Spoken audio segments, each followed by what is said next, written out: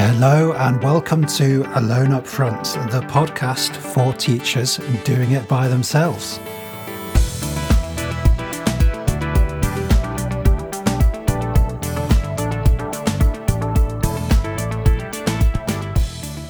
Hello everybody, it's a change of voice today. Steve has trusted me to open the batting and I'm playing a straight back. I'm just going to introduce myself. It's Chris Mortimer here. I'm coming at you from the Vale of Belvoir near Leicester in the UK. My brother Steve is with me. He's over in Berlin. How are you, Steve? Hello, Chris. I'm very well, thanks. Yeah, representing Central Europe here. It's a cool early autumn day, although we're still in July. But I'm not complaining about that. How are you? Very well, thanks, Steve. It's a little bit muggy over here in the Vale. But as always, very keen to get into the podcast. What are we talking about today? Well, contrary to what we've just been talking about, this is not a weather or climatology podcast.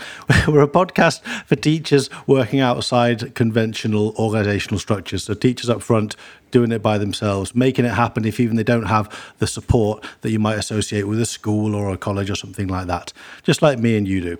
And on episode 4, it's all about interacting with your learners and your learners interacting with each other, and how we can best optimize that interaction process to support learning. It's another big topic. We're going to take some deep dives, no doubt. Then we've got our regular features. We've got our top tip coming towards the end of the podcast today. That's another good one, a practical thing you can do in your teaching today or tomorrow.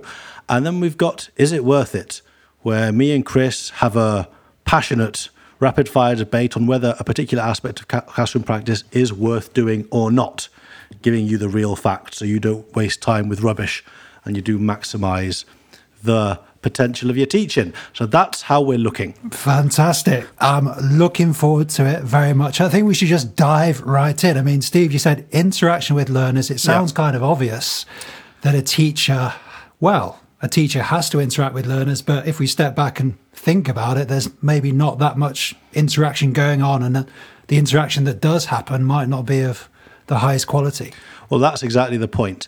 I'd like to put an image into all the teachers' heads listening. Imagine if you're standing in front of your learners, and on the back wall of your room, you've got like a graphical equalizer, like on a stereo, and each of the bars on the graphical equalizer is one of your learners, and their little bar bounces up. You know, like they go like it's the bass or the treble. It bounces up every time you interact with them.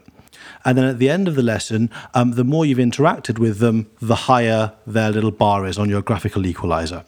Okay. And just think about what it would look like. Would you have a system where pretty much all of the bars on that equalizer are at an equal level, just bouncing up and down because you're interacting equally with all students? Or would you have 2 or 3 that were really bouncing right to the top, hitting the red, and others that barely registered? And your picture on that graphical equalizer for that lesson, what would it look like? And then we need to think about, what does it feel like for those different students? The ones with the bars really high, they've been interacting a hell of a lot with the teacher, and the ones that didn't interact at all. And then think about another thing. Imagine that's happening not just for this lesson, but for every lesson or every learning experience. And that's going over the day, over the week, the month, the semester, to one's whole education. And we start seeing certain patterns which embed themselves pretty early in learners' lives, which is where you, as a learner, you become the kind of person that puts his or her hand up and is the one of the people driving the lesson forward, or you find yourself one of the people that just lets other people do that and tends to sit back and no one seems to mind. I mean, the lesson still happens. You're still listening. It's all okay. And they're maybe cleverer than you anyway. But I think this is quite problematic because we're talking about a pattern of behaviour which can lead to completely different learning experiences for those 2 examples. And if left to their own devices, the slightly sort of conservative, cautious nature of human nature, I think, will lead to these behavior patterns becoming more and more embedded.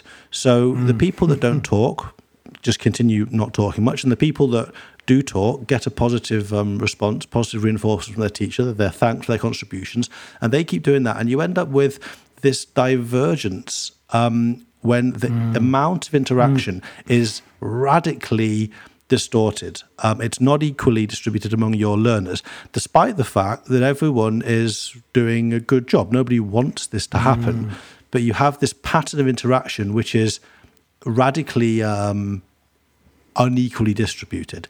Now, is this something that you've experienced or you can relate to from your teaching? Well, absolutely. Just thinking about that graphic equalizer now and how unequal some of those bars would be if we're thinking across a specific cohort, but not so much as a teacher, but as a learner and as a human being myself. It totally resonates with me that these patterns of behavior are learned very young and then just consolidated for the rest of your education. You know, you kind of get yourself in a loop, don't you? If you contribute in class, that works for you, so you contribute more. If you're more reticent in class, you make that work for you, so you become more and more reticent. And as you said, that leads to kind of polarization. And then you have people pigeonholed as good students, people pigeonholed as bad students.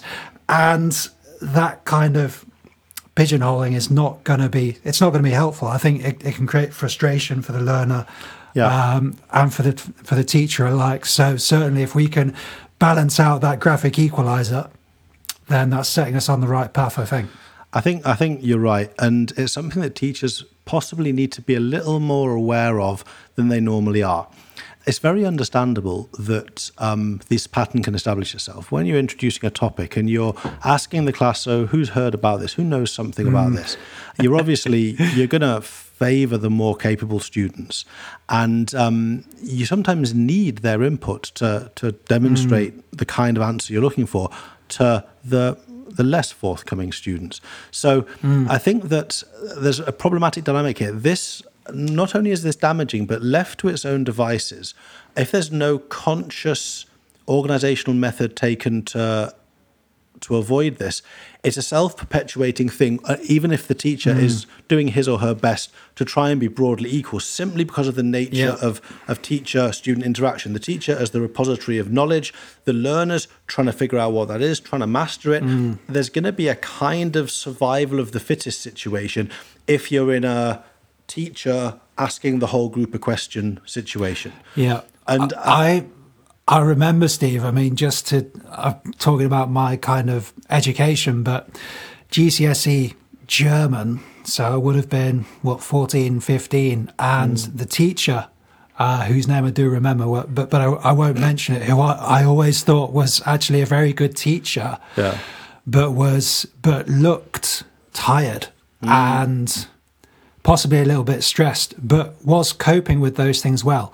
But the reason that this teacher was tired was the beginning of the lesson is when this teacher did the kind of speaking practice. And this teacher would have the whole class's attention, but would be speaking to one student at a time. So saying, Chris, okay, how's the weather in German? Tom, what did you do at the weekend in German? So this teacher was going around different students and doing amazingly doing quite a good job of it. But this teacher, whose gender I just gave away, was clearly exhausted afterwards.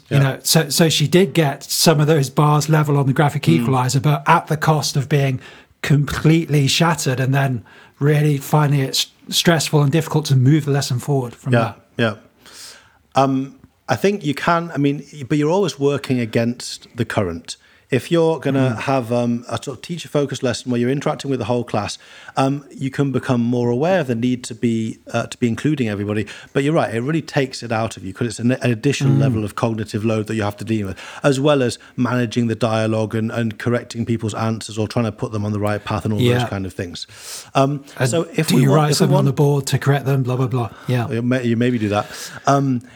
If we want to be inclusive practitioners, we're going to talk about inclusion so much on these podcasts, but if we want to make our teaching accessible to everyone in the class, then we can't just keep most of the interaction to learner-teacher, but try and somehow equal it out.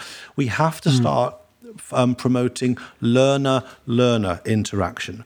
because that is a way in which you can actually get everybody in the class speaking kind of at the same time, and you give yourself a much better chance of equaling out that graphic equalizer of interaction, because there's more than one channel of communication happening at one point. There's 12 or 16 if different students are talking to each other. And this really seems to me to be one of the hidden benefits of group work. It opens up channels of interaction beyond just single learner, single teacher.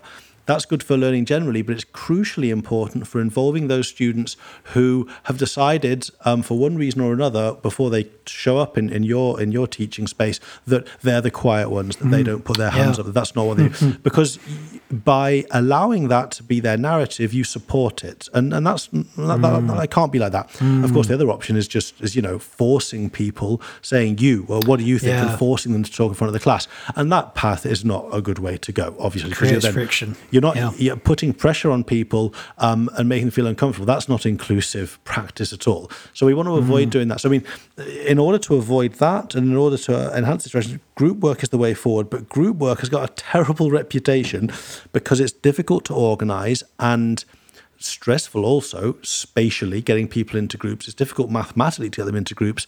And sometimes, or often really, both learners and teachers have got this feeling that group work is just something that teachers do because they think it's cool, or because it's something that cool, trendy teachers do. And it is not proper learning. It's just an excuse for messing around. Have you encountered that negative attitude to group work much in your practice, or would you say maybe it's a bit outdated? Maybe opinions are changing on that already? I was going to ask you where you've heard the negative attitude to group work thing. I mean, certainly I don't have your experience in terms, because I've never had formal teacher training. I'm sure you've had your group work where you've talked about different stuff, on that kind of teacher training. But one of the reasons doing this podcast is helpful for me is like I don't have a kind of circle of practitioners to discuss things with. Because you're a learner front, which is the whole point. I mean, and I do to a limited extent because I talk to my colleagues now at the university where I work. But who's suspicious of group work then? In the language teaching classroom, we're talking about people who maybe adopt a slightly more traditional approach to language teaching, where to an extent they want the centre of attention and knowledge and sort of authority to be with the teacher. And with the teacher knowing the grammar, knowing the vocab, knowing how to pronounce the words. And when you decentralise that authority and start letting groups work on their own, then there's a thing you may have lost control, and I think it promotes a certain sense of insecurity among some teachers that I've spoken to. But to be honest, the major pushback against group work is from learners, from students who I've talked to, who just roll their eyes and say, I can't stand group work. It's pointless, It always ends up one person in the group doing all the work, the others just sitting there looking bored, or the time limit isn't clear and you get bored, what we talked about last week actually in the top tip. And it's always like good proper teaching doesn't involve group work. It's always just teachers who think it's cool and fun and they're trying to make their lessons fun, but it's not. And this is really problematic because if we're going to address the problem of inclusive interaction strategies with group work, and yet group work is seen as some kind of lightweight, daft activity, then we've got a kind of a major problem.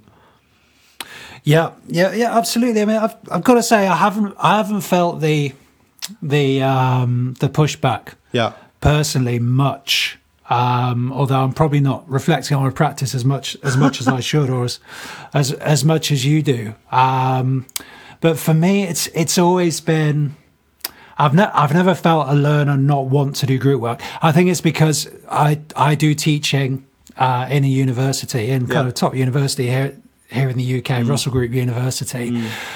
But still, students, I think they spend a lot of time in the teaching space doing individual work, or as you said, in that traditional setup where they're listening, chalk and talk style, listening to the lecturer. So it's, in the teaching I've done, it still seems to have a certain novelty just although it's certainly wearing off over time, but it certainly hasn't got to the point where students roll their eyes.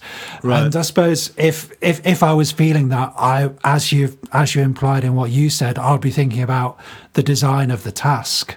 If the task is designed with the right time frame, with the right level of challenge, with those outcomes in mind, then you should be able to create that motivation on the part of the student. I think that a lot of the pushback is also a kind of diversionary tactic, because I think it's fair to say the sort of negative attitude to group work is not among those students with the very high bars on the graphic equalizer from the start. Those students that enjoy interacting with the teacher and have a level of confidence, they also enjoy the group work. The pushback comes from those learners who take a more reticent approach. And part of this pushback is a realization that their approach is being gently but firmly challenged. You can sit quietly if there's a group of 24 learners and there's 4 or 5 clever people who are always putting their hands up. You can sit quietly, no one notices. But if it's a group of 3 and you're not talking and expecting this to work, then you can't.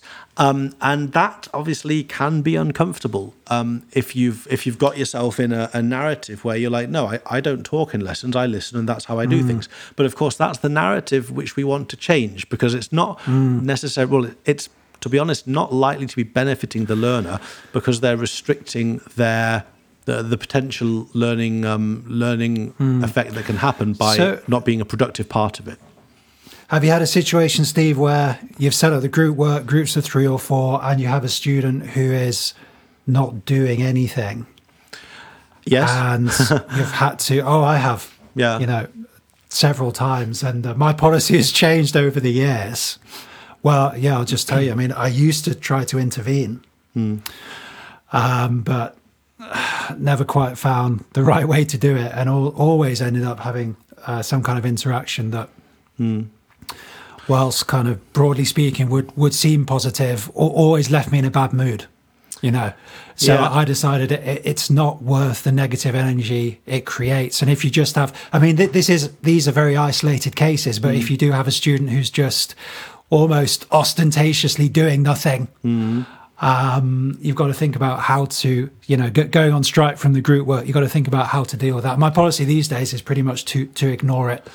But it does happen, but it's pretty rare for it to happen. It's a very frustrating thing, because part of you as a teacher knows that if that happens, then you've kind of already lost.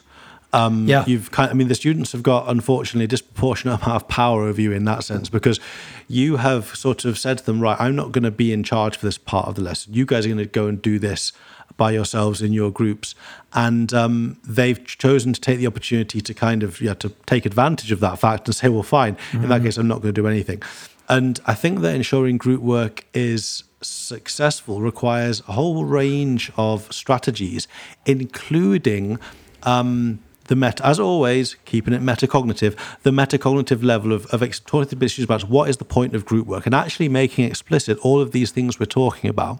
So at an early-ish session in the semester, or when you're sort of getting to know the learners, then you can maybe say, look, we're going to be contemplating some group work next week or this afternoon or later. So let's just figure out why teachers do that, what we think is good about it, why we like it, and why you might not like it. And you can kind of take the wind out of the sails of those people planning to just lean back on their chairs during the group work part by saying that that's an option, that you as a teacher know that you're putting a certain degree of trust in your learners by devolving the power to them for that point of the lesson. And I think that if you can get ahead of these trends with this more metacognitive approach, then you can actually head them off, and then you're not running around fighting fires, but you've managed to inculcate a slightly different attitude. But this is quite vague what I'm talking about, and I'm gonna talk about it. No, I like it. I like it. I mean the idea of introducing a group activity just with a few remarks about, I've never thought of that, of saying, maybe you do like group work, maybe you don't like group work. This is why we do group work. It's I've never done that, but just by making a few remarks, as you said, you could get people on the metacognitive level. And get them thinking, well, maybe I should have a go at this group work. It's going to help my professional skills or So some other reasons. So maybe just a few remarks at the start can help, rather than assuming that everybody understands the motivation. And you just kind of, you're just subtly flagging up the fact that you're very well aware that the students could sabotage this at a tiny individual level. But if they do that, then it's on them, and because I think there's a sense among, I mean, it's difficult as you're a learner. If you're being challenged to do something in a different way, you have to be very sensitive as a teacher to understand how difficult it can be and how insecure learners can feel if they're plunged into an unfamiliar scenario. But they do. But then, of course, it's a sense of responsibility and empowerment. If they choose to withdraw from the task, but previously you have talked about that as a possibility, then when you do intervene, if you feel it's necessary, you don't have to intervene from the position of get involved in the task. You go and say, well, look, you're doing what I mentioned earlier. Do you see that? And we talked about why this wasn't a good idea. So what's the situation here? I mean, why are you doing it anyway? And it means that there's already a structure in place for you to be able to question, and the justification is kind of with them to an extent, rather than you going over and them leaning back and being said, well, you tell me why I should get involved in this. It's your task. You made me do it. You tell me why I should do it. And that's kind of flipped then a little bit if you've already established all of those facts at the start. Yeah. I think. Yeah, it makes sense. Yeah. I think what we should do is we should maybe take a little break from the main topic, dive into is it worth it, and then return with a few more concrete strategies for making group work work. Love it.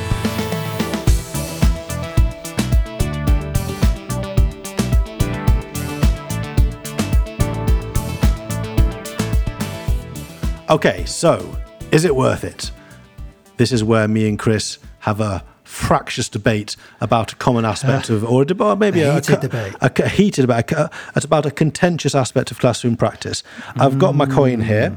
I'm going to toss the coin, and then we're going to see who's arguing it's worth it and who's arguing it isn't worth it. Here we go. What are we arguing about, though, Steve, today? The topic. Do you want to know the topic? Yeah. Okay.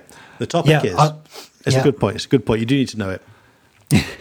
Is it worth it to move around the furniture in your classroom to suit the type of lesson you're doing? To move around the furniture in advance. Is it worth it? I'm going to toss the coin. Okay, Chris, you won. I'm going to argue against. Do you want to start or shall I? Well, it's not worth it, Steve, because, I mean, rubbish. these classrooms, it's a shared resource, a classroom. And whether you're in a university, a school, a college, some kind of private language learning centre, it's not your own office. It's not your own front room.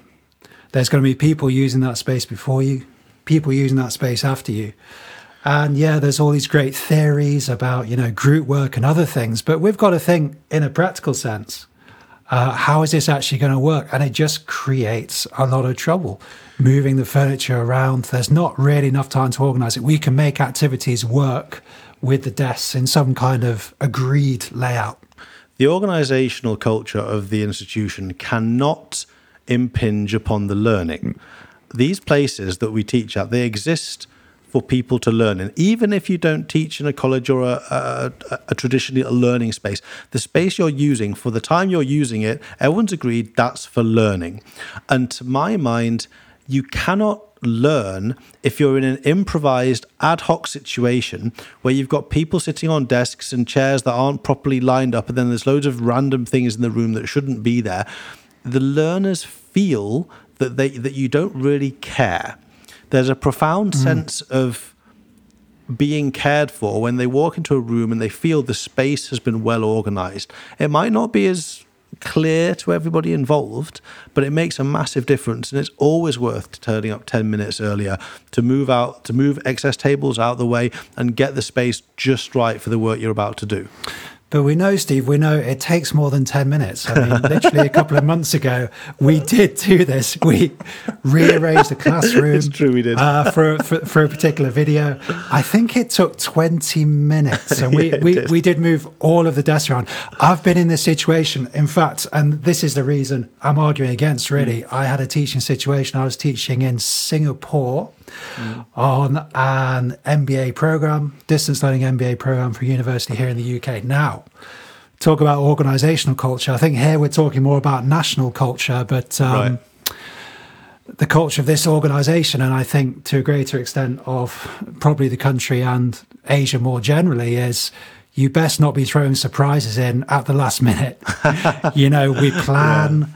There's a certain way we do things. You best not turn up and ask to change things. And I did. I turned up 10 minutes before, jet lagged and tired, and the tables were laid out in some very kind of routine way, and it wasn't what I wanted. And they moved them. They did move them, but at a cost to me of my relationship with the support staff who were going to support me for the next 6 days on that module. And I did genuinely think at that time that it wasn't actually worth it. In that particular instance, it wasn't worth it for the gain I got in terms of the quality of the teaching and learning. Wasn't worth it in a practical sense. I do find it hard to argue against that particular scenario. I suppose it depends about the degree of control you have over the learning space. And unfortunately, if you're alone up front, if you're teaching outside of conventional structures, then you may find yourself in improvised learning spaces quite a lot, as opposed to the teacher that has his or her classroom and can organize it how he or she sees fit. But I still think that, what I have come to think is that I started off thinking it wasn't worth it. And then I started organising the chairs a little bit. And now I get to the stage where I try and find out exactly how many learners there's going to be. It's frustratingly difficult to do that. But then move out all the excessive tables, get them to the back of the room so they're essentially gone. You can't sit at them. And only have the number of desks that I'm actually going to need and the number of chairs I'm going to need. And organise those into a constellation which fits the type of lesson we're going to have. And I find now that when I don't do it, it drives me crazy. Having random desks with no one sat at where their meaning isn't quite clear. You're supposed to sit at them. It feels, I don't know, maybe I'm just a little bit obsessive compulsive about this now, but it feels like a level of ambiguity and a level of carelessness about the space, which I find profoundly distressing as a teacher now. And there's nothing I find better than having, say, 16 students, always a dream, 4 groups of 4, absolutely amazing, 3 groups of 6, fantastic. Fantastic. No, that's wrong. 2 groups. But then also, I mean, I think what's just as important as the space they're sitting is the empty space which you create around them by moving away unnecessary chairs and desks. Because then I have to explain it in an almost spiritual way. It's to do with the energy in the room. And when you have a relatively empty room and 4 tables with 4 chairs at each table, and they walk in, there's a sense of intent. The space has been designed with intent by the teacher. And I guess a lot of people are listening saying, yeah, okay, whatever, this is the feng shui of teaching is not what I'm here for. But I think that it sends a message about the clear purpose, intent, and planning of the teacher in just in the space when you walk in. And I wouldn't sacrifice it for anything now. It was my main my first request always is it okay. I mean, I have to put them all back again at the end of the lesson. It's another 10 minutes or maybe it's 25 minutes of shifting tables around. I'm generally doing it on my own, and it is a pain. But I don't know. The payoff is somehow profound. So I guess listeners can tell that I believe. I'm actually arguing the case that I believe. You're saying it's not what. You're preaching to the converted myself, but there is one other thing that's come to mind. I mean, I think we've got to be careful. We've got all of these ideas, concepts, theories, etc. But who are we teaching for? We're not teaching for ourselves, and. So it's worth thinking. It's a big challenge for some students, and one of my kind of touch points is always Asia, because I lived there for 4 years. I taught in a high school in Japan for 2 years. And all of those classrooms are laid out in the same way without exception.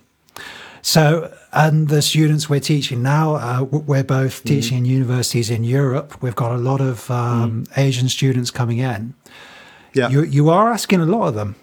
You are asking a lot of them to sit possibly facing another student whom they might know, might never have met. You're asking a lot of them to do that, as opposed to just rocking up, sitting and facing the teacher.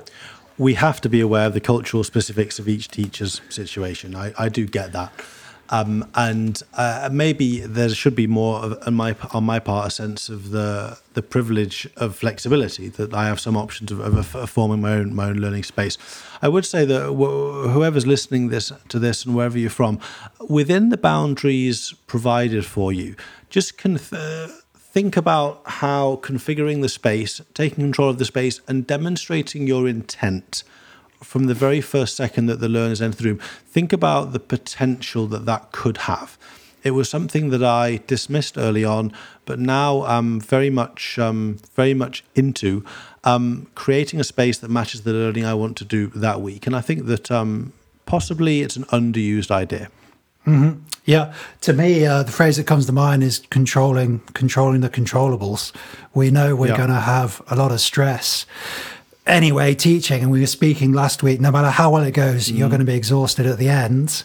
So what can we control? And already on this, in our podcast, we've ticked off 4 or 5 things that you can control that are going to reduce the stress by 5%. If you're trying to do group work and you've turned up 10 minutes early and sorted the tables out so that they actually work for group work, that's -5 off the stress, and that's +5 on the quality of the teaching. And now we're back really at our main topic. So I think we'll conclude that, and then we'll go into our tip of the day, and then we'll take this home. So we said at the top of the cast that we have to look into making our interaction inclusive, trying to include more learners, prevent the establishment of damaging behavioural patterns where interaction is limited to 2 or 3 strong students.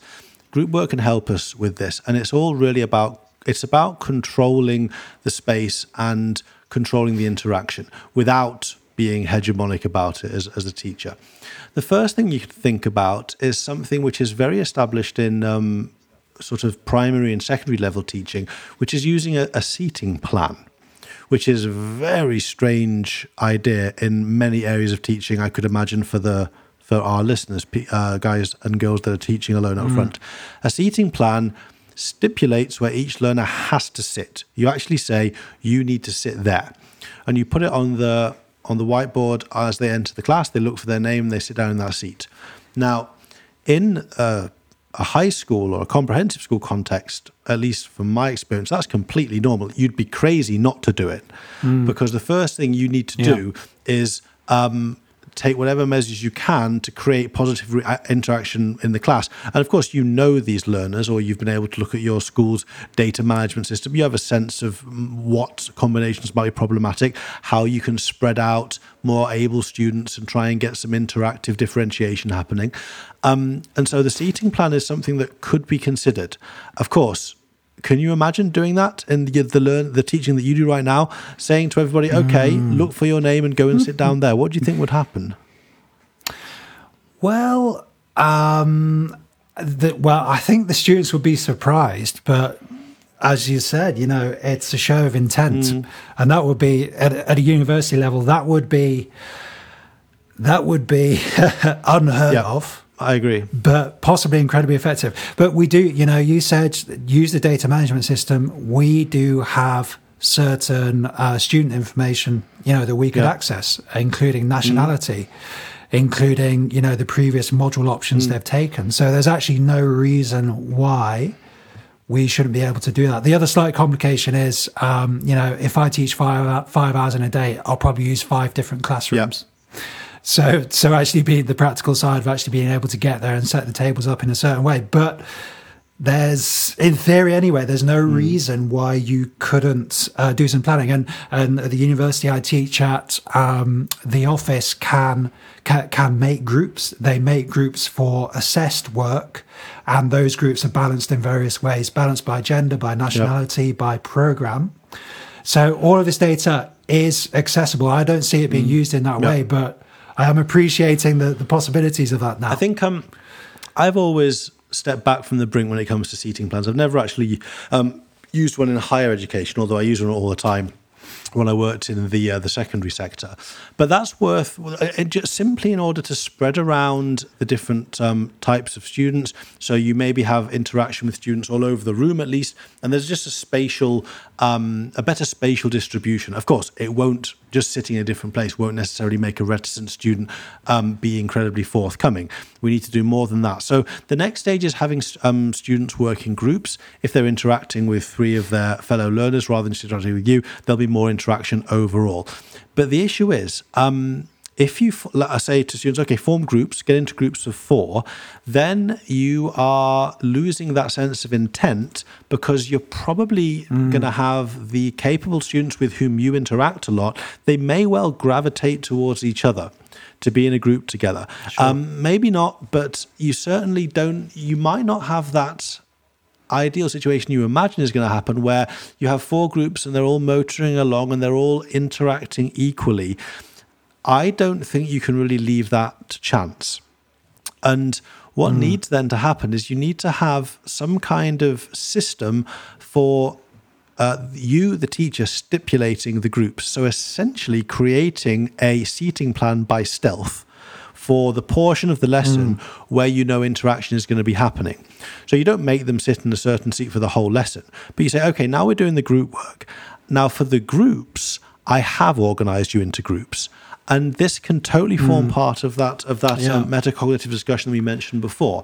We can say, look, this is the purpose of the group, but this is why I don't want to just stand here lecturing you on this for the next half hour.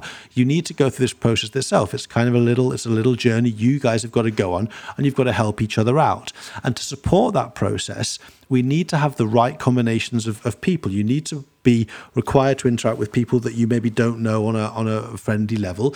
We need to have a mixture of people with different backgrounds, and we need to have a mixture of people with different abilities. And by restricting that seating plan, that kind of managed grouping to a certain part of the lesson, I think that it's a kind of a good halfway house. You are not being so controlling that they maybe feel a little bit uncomfortable, but you are saying, look, because I care about you and your learning, and because I want you to interact with other people, because you need that for your learning, I'm just going to exercise a little bit of influence here to ensure you get the most of that experience. And I've organized the groups for the next half hour, and they're up on the board now. And you can pre-do that.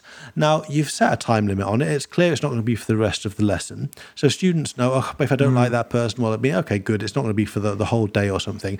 And I found that as long as it's introduced in the right way, students are quite fine with it. And then, the little rewards later, they go back to sit with their friends. So this is something I think is a good practice and worth thinking about. Pre-configuring the groups when you know who's going to be coming. You can do it quickly on a piece of paper when you see who's there, or you can do it in advance if you know exactly who's going to be present. And then you use the justification to create groups which are better balanced. Yeah. That is a lot more likely to achieve what you're going for. Sure. And I do kind of do this. I almost do this visually. So looking at the students and then making some assumptions about what their nationality might be from the way they look, and then trying to balance out the nationalities, balance out the genders. I mean, I never say, right, get into groups of 4. I say kind of, okay, you two come over here, you two go over there, and then maybe the remaining students can kind of sort themselves out. But some of those big players, so maybe the as you said, the students who do a lot of interaction with you, who are comfortable speaking in front of the class, split those up, and then the students of certain nationalities split those up, and then you might have some students who are those reticent students we've been talking about, split those up as well. So it's kind of a semi-automated way, you might say. Yeah. I think it's worth mentioning now that this has been a topic that me and Chris have talked about a lot over the past few years. And Chris has another venture, which you might be interested in, called Tiger Spreadsheet Solutions. You can find him on YouTube. And he'll do spreadsheet consultancy for you. Now, one I said to him few years ago now, I need an Excel-based app that can make these groups for me, where I can click on different grouping numbers, and I can be told, okay, you have this many students, you can form these groups or these groups, and you can then organize them according to gender and according to according to 2 levels of of organization. So in my case, I've got it via gender and then via ability. And that means that I can, at the click of a button, create groups in new constellations. And that's an app which is something that we're pretty open about discussing. So anybody listening that would like to get hold of it or try it out or find out about it, then go to Podbean, Alone Up Front. You can find our page there and just send us an email. And we do, of course, have a video about this. We made a video for the Tiger Spreadsheet Solutions YouTube channel. So if you go to YouTube and then you search Tiger Spreadsheet Solutions, and then the name of the video is Bespoke Grouping App for Excel or something like that. So you can actually watch a video about this as well. But this isn't an elaborate infomercial, we have to say. We're not looking to make massive profit out of it. But as you said, Steve, it just does those things we've been talking about, makes groups quickly and deals with the arithmetic as well. So if you've got 19 students, what are the different possible grouping combinations, does lots of those important things at the click of a button. What you ultimately then have is you have group work as a strategy which actually offers solutions to creating inclusive interaction possibilities in your lessons. It's not perfect. It's a solution which only works if you do it right. It's all about the implementation. And too often, a teacher might try out some group work out of a very laudable desire to even out interactions, and then it doesn't work very well for various different reasons. You find out the group sizes weren't right, or you find out that the groups were dominated, or one group was extremely successful, other groups were but it's because you didn't then spread out the different abilities among the groups. If you do that right, and if you learn to get ahead of the situation and foreground why you're doing it, make that a point with your learners, so they have been asked to consider why this might be a good idea for their own learning.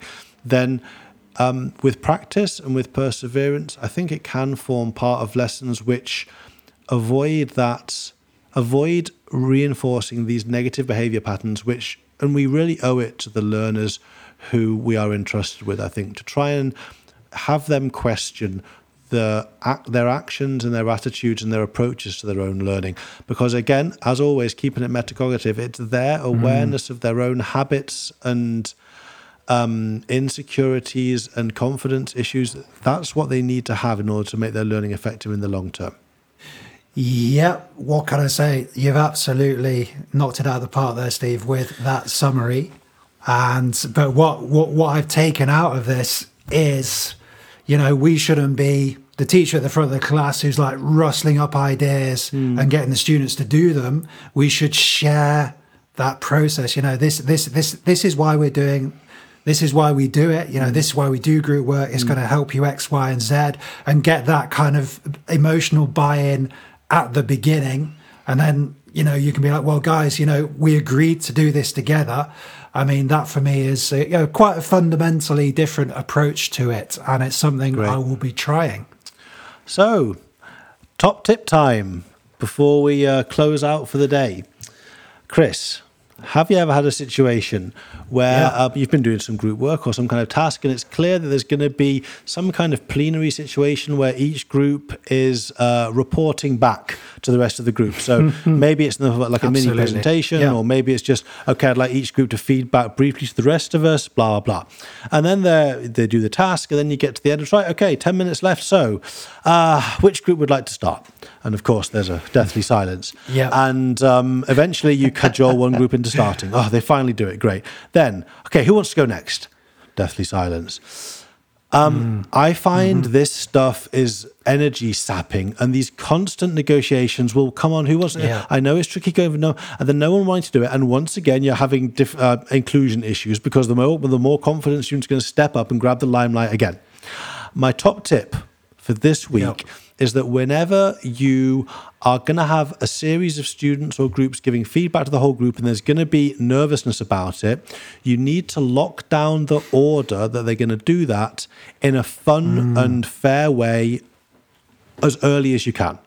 So, just let's say you're going to give out a case study. They're in groups of 4. They're going to read it, discuss it, and then give their suggestions for what they've learned. And each group is going to have 2 minutes to talk about it to the class. I would give out the sheet. The group work would start. Then what I suggest you do is grab a piece of paper, tear it up into, say you've got four groups of four. Tear it up into 4 pieces, write a big 1, a big 2, a big 3, and a big 4 on those respective pieces.